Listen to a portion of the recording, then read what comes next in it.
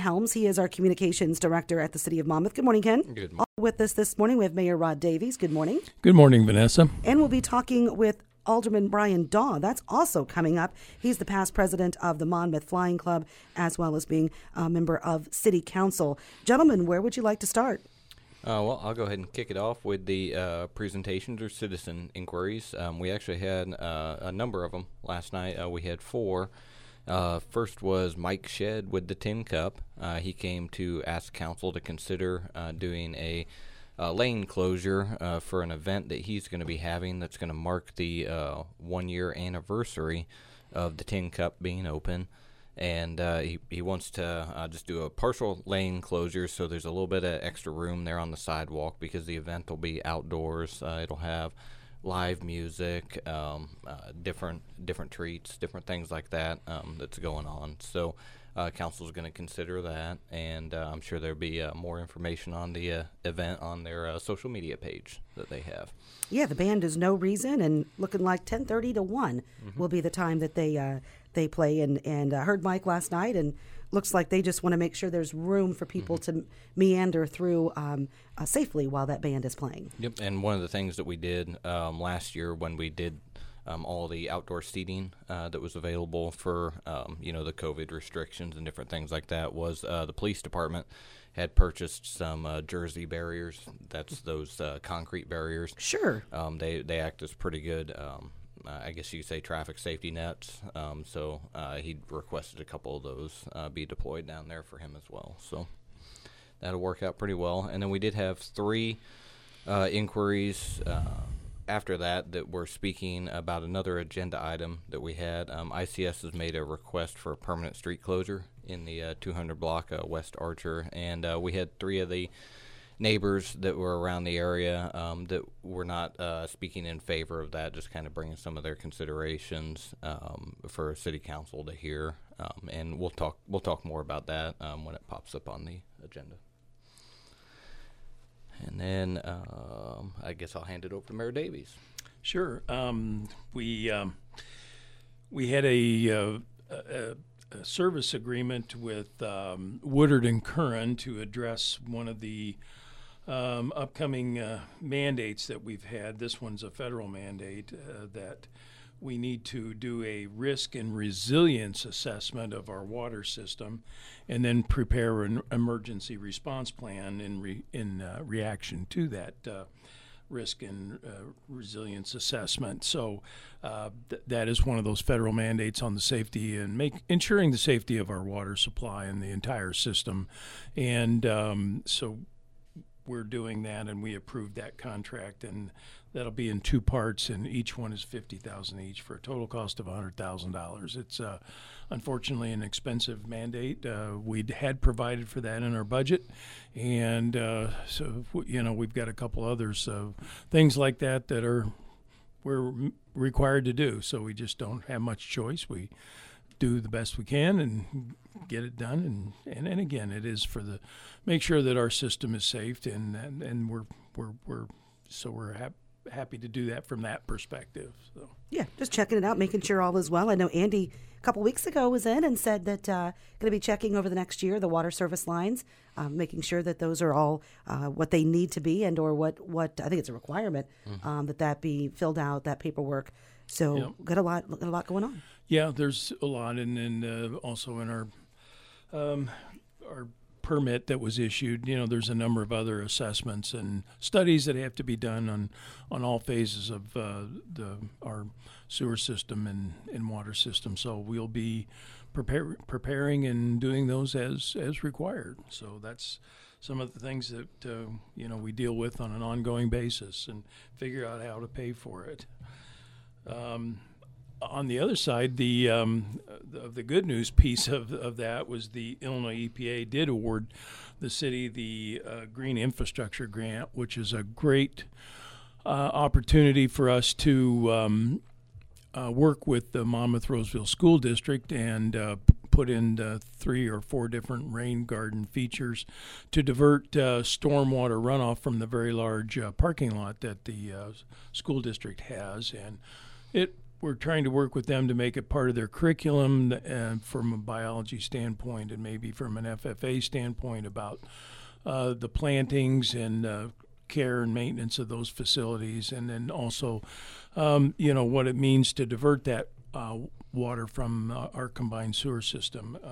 Our takeaway and the big advantage to the citizens is we believe that this, combined with the first two phases of our combined sewer overflow plan that we were mandated to do, we are hoping this eliminates the third phase, which we believe it will, based on preliminary studies that would keep us from having to spend $1.5 million plus for that third phase. So we're going to get these put in with the help of this grant, and then we will study the events and see how we do, and give us a little more time to evaluate before we have to begin and get involved in spending money for that third phase. So we find that's good for everyone.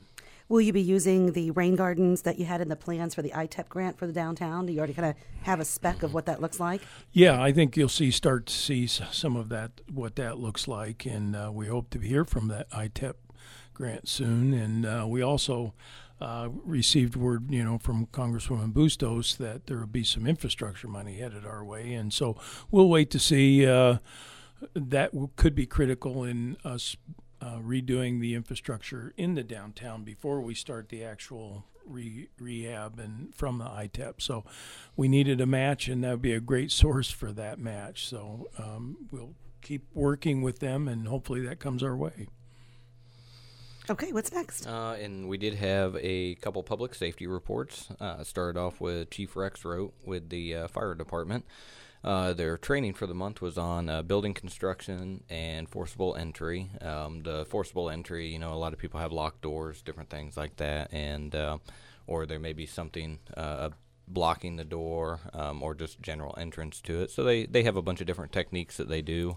They actually have some pretty cool tools that they can use, and a few years ago they bought a training prop that they keep at the North Station.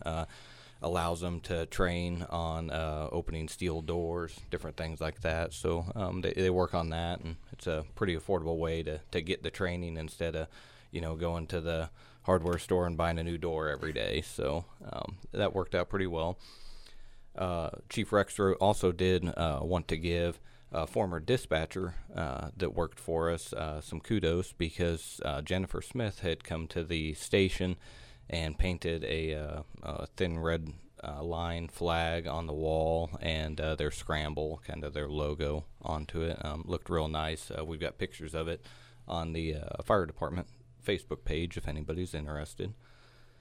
And firefighter Osborne went through and found a grant program for Narcan to replace some of the Narcan that they use. That is used when they are on scene and they find somebody who may have an opioid overdose. That helps bring them out of that. Also found some creative ways to save money on some of the medications that they have to keep. That's one of the things with first responder organizations. They may not use the medication every day, but it still has a relatively short shelf life, so they're constantly replacing medication. So anything we can do to save some money there is always appreciated. They will begin hydrant flushing on May 1st. That's something that we always try and let a lot of people in town know, because when they do the hydrant flushing, there's a number of reasons that we do it.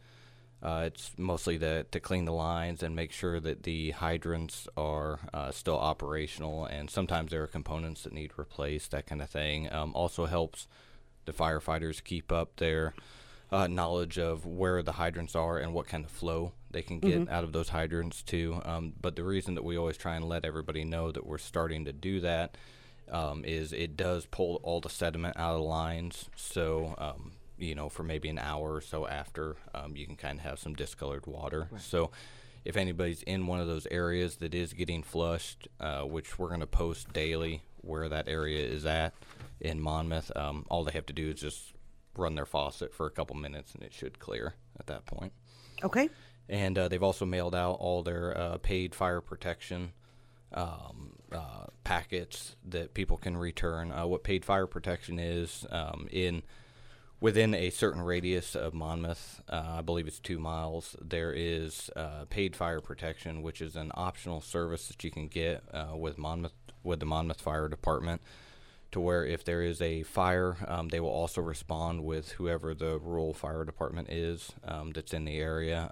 Kind of gives a quick response, pretty rapid response time, and some insurance companies do give you a discount if you have that on your homeowner's insurance as well. So if anybody's interested about that program, they can call the fire station at 734-8428, and they give you a little bit more information on that.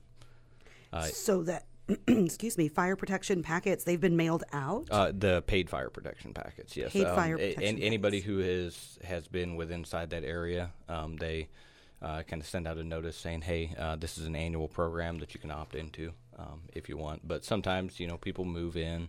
Did not know to anything the area, about it, yeah. Didn't know about it, that kind of thing. So we're also going to do a social media post on that in the next couple of days. So. And then after that, we had the police department monthly report. Chief Schweitzer informed council that the department has been involved in several large drug operations as far as trying to stem any drugs that are coming into the community, things like that. He couldn't really get into any details because, of course, it's an ongoing trial thing. So. But they have been working quite a bit, so we're proud of that. They have also been doing a lot of targeted traffic details. Those are generally state and federal funded. What that is just basically looking for seatbelt violations, cell phone usage, that kind of thing. So we've had an uptick in trying to get compliance on that as well. And then they did have some air conditioning issues at the building, but they got all those resolved. Okay. And that is about it for that. I think I'll hand it over to Alderman Dahl for the airport hangar bids. Okay, Brian Dahl with us. Good morning, Brian. Good morning. How you doing? Good. How about you? Doing great. So after the process, it's been a long process, but we finally were able to get the airport hangar out for bid, and we had the bid opening last Friday, and then Monday night, we went ahead and approved the low bidder, which was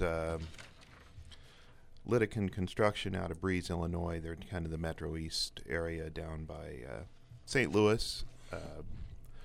They had all the bids were up with above what we were expecting. With the just the cost of raw materials has really been up this spring, but they were pretty aggressive in their bid, 14% below the average price, and so we're looking forward to get that going. It's been a long process. The hangar fire was in October of 2019, and we're just now finally getting through all the approvals. Part of it was we had to move the hangar to the west side of the airport.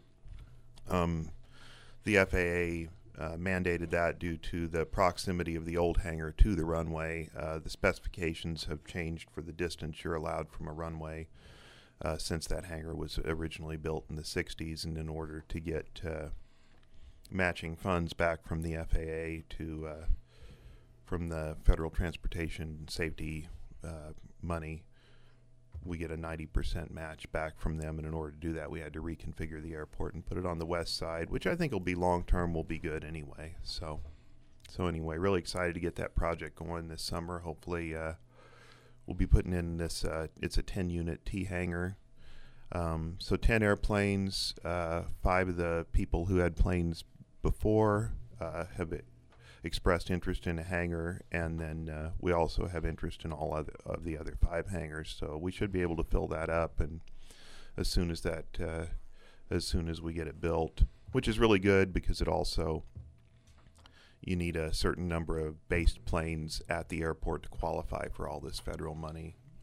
So it's a real savings to the community to get it back and have 10 people renting, and then we'll probably move most of the ag operations to the east side where they've been on the west side. What was the bid, Brian?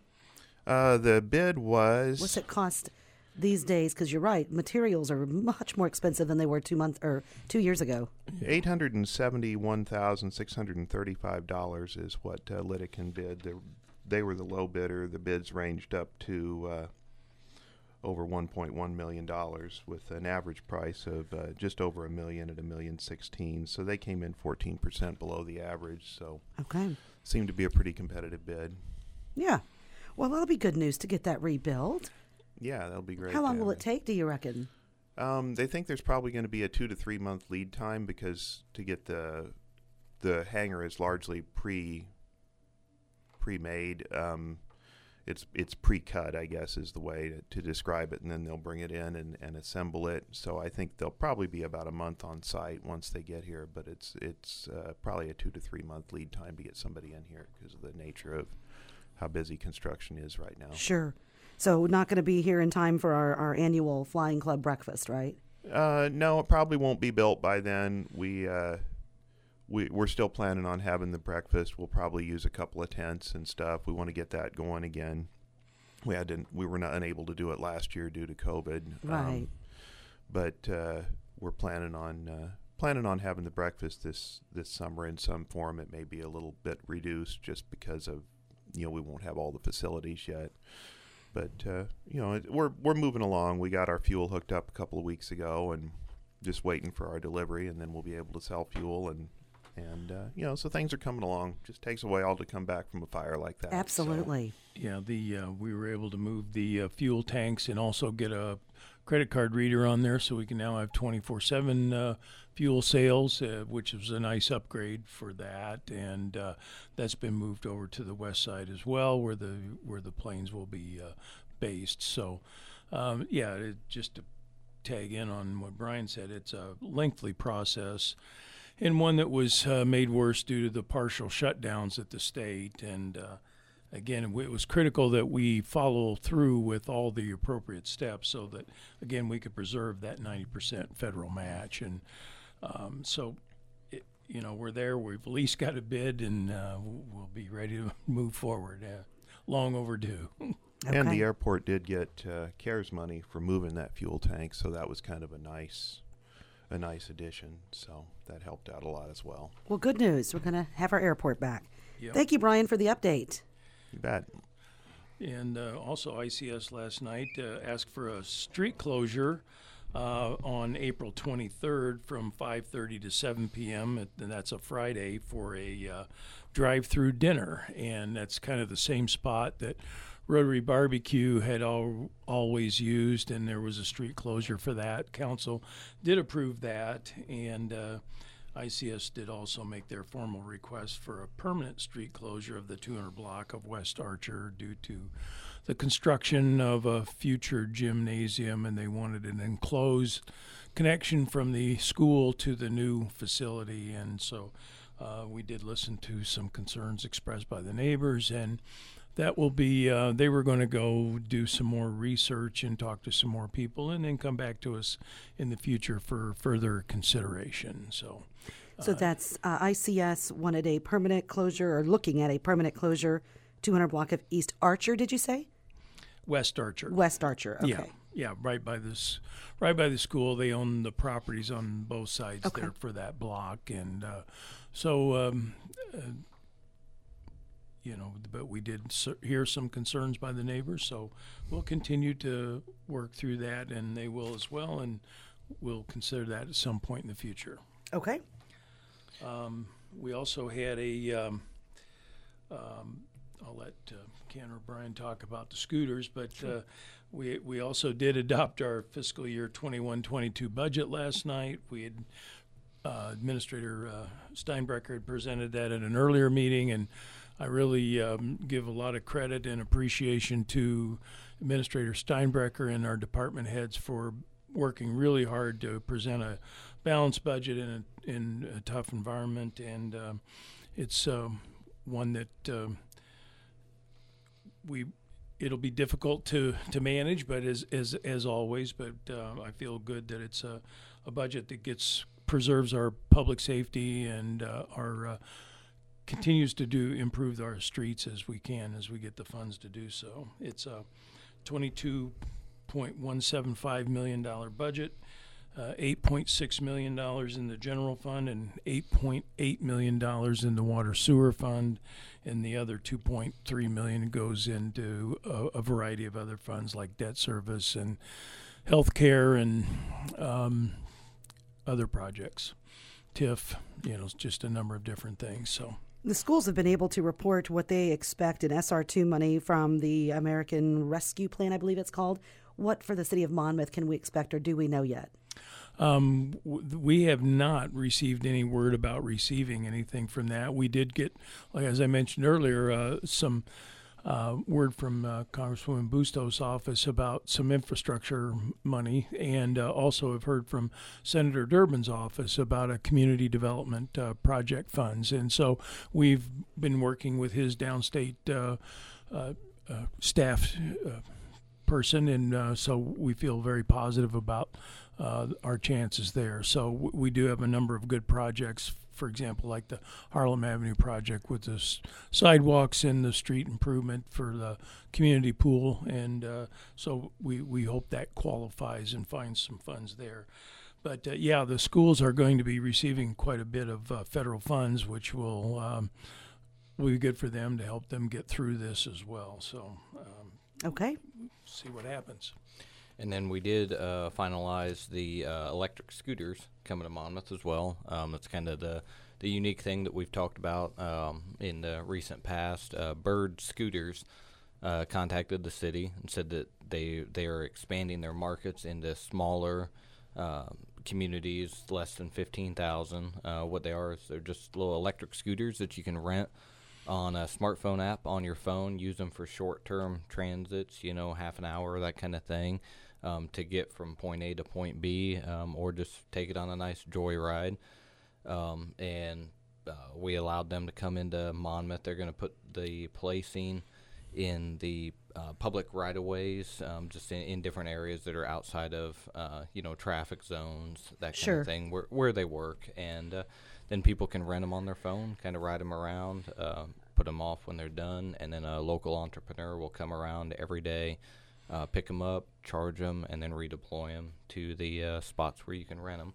It's kind of a, I don't want to say experimental thing, but starting off, it's they use the different data from where people are going to decide where they're going to place them at. I'm sure we'll have some down in the downtown and in different areas of Monmouth, and then they're kind of moved based upon where people are renting them, where they're stopping, different things like that. So it's kind of a really unique thing, and one of the main concerns that we always, or that we heard coming from council when we presented it to them was, what about, people just leaving them laying around in different areas, that kind of thing. And Bird's answer to that was on the smartphone app, there's a way that, let's say you see a scooter that's just, laying in a parking spot downtown, or it's in somewhere where it probably shouldn't be.